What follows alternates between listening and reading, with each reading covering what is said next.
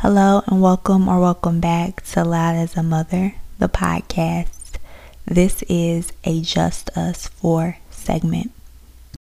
Hey everyone, today we're asking justice for John Basco, a 48-year-old man who was found unconscious in an Oklahoma County Detention Center jail cell early in the morning of September 10th. I also want to add we want justice for the 13 other inmates who have lost their lives so far in the Oklahoma County Detention Center, along with other inmates across the country who have lost their lives this year, years past, and we're hoping for it to not continue on. But a lot is not being done about that.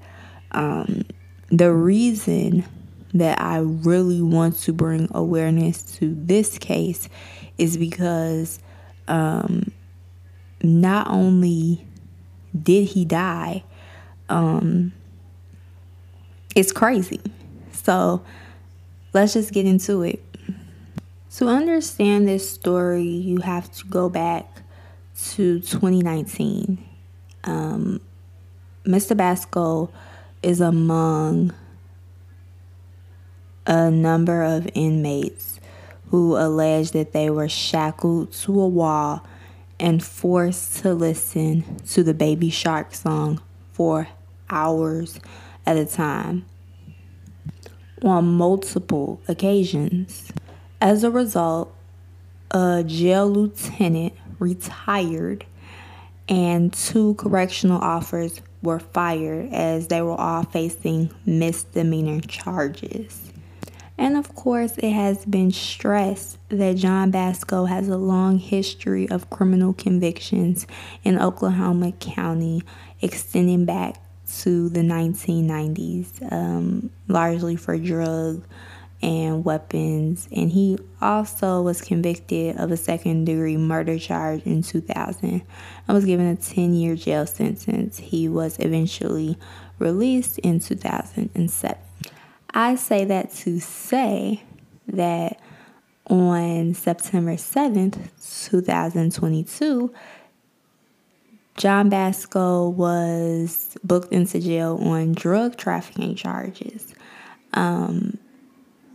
But they are saying that there's no evidence of foul play and that it's likely a drug overdose.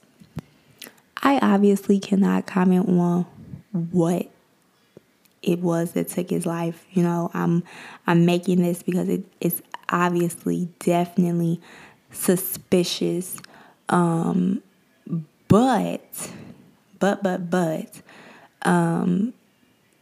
it just doesn't make sense that you book him on drug trafficking, not drug paraphernalia being on him, on September 7th. He then dies September 10th. Where did he get the drugs? Even if he did, you gave them to him.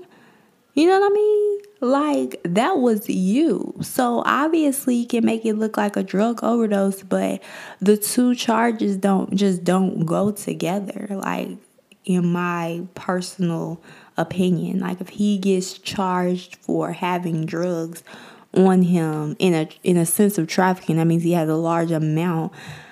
That means that more than likely he isn't doing drugs, because why would a drug addict sell drugs? Like, that's just the easiest way. Now, that's the way to get killed, okay? And it just doesn't make sense to me. I think that the whole Baby Shark thing is absolutely insane. I 100% remember when that particular situation came to light. What exactly were these 3 men, Daniel Hendrick, Joseph Mitchell, and John Basco, doing that made these officers, Christian Charles Miles and Gregory Cornell Butler Jr., do this. The lieutenant was essentially not fired because he wasn't necessarily there turning the music on. But he did not stop them after knowing what happened. He didn't do anything to stop them from doing this. So that's why he retired, air quotes. I just felt it's still so much going on with this. It's still so recent. And it's why I did want to take a little time from it happening and trying to kind of report on it. But it's something that I definitely needed to get out there because it's insane. Like, I couldn't imagine. Like, you hear that as a torture mechanism for like terrorists. Like what exactly are you doing? It's like you can't reform these types of things. And it gets to a point where it's like, who are we fooling to say that we're trying? Who are we fooling to say that we are trying to even reform this? Because if you can get, and it's sad because those are the people who are in, these are people who are in jail. So you get them in jail. We have this whole dilemma where officers are not taking, especially black men, black people, to jail alive. But then you get to this thing, you're like, okay, at least they took them alive. And then you find out that they're torturing people for, like, what reason would you have as a correctional officer to torture a person? Like, you're not trying to get no information. Like, I just, it's unimaginable. It's disgusting. It's saddening. It's depressing.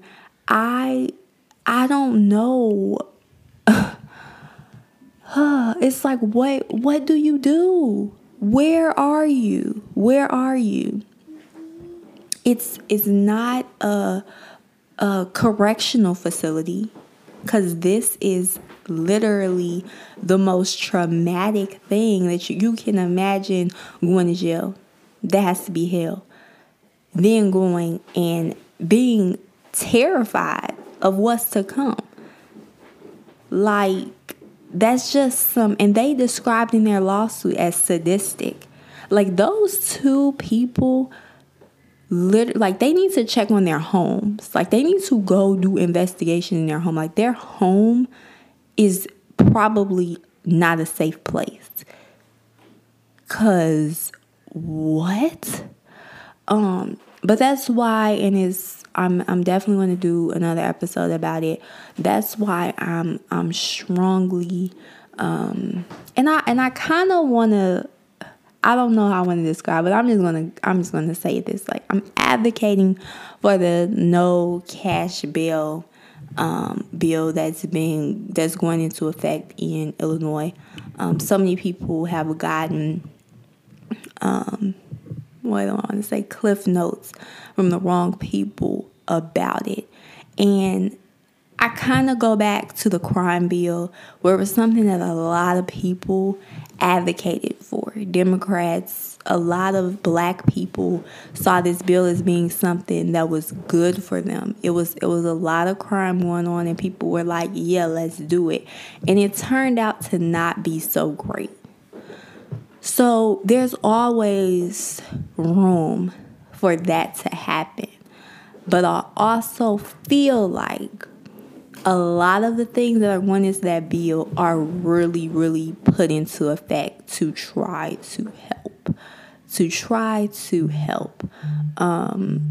So that's why when I'm going hard for stuff like this, and people are probably like, what?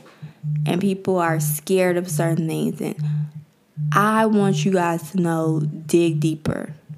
But I will definitely be doing an episode on that to help people understand, because I know that they got these things from certain people and that's what they heard and that's what they're like, that's scary. And I get it. But we have to be more vigilant. We have to be more aware.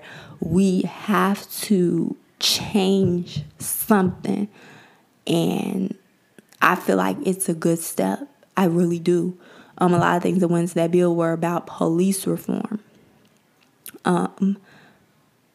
We have to stop just looking to jail for everything for people, because that isn't where everyone belongs.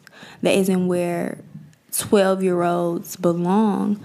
That isn't where a person who wrong time, wrong place belongs.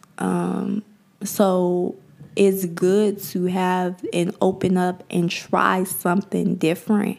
We have to be open to trying different things.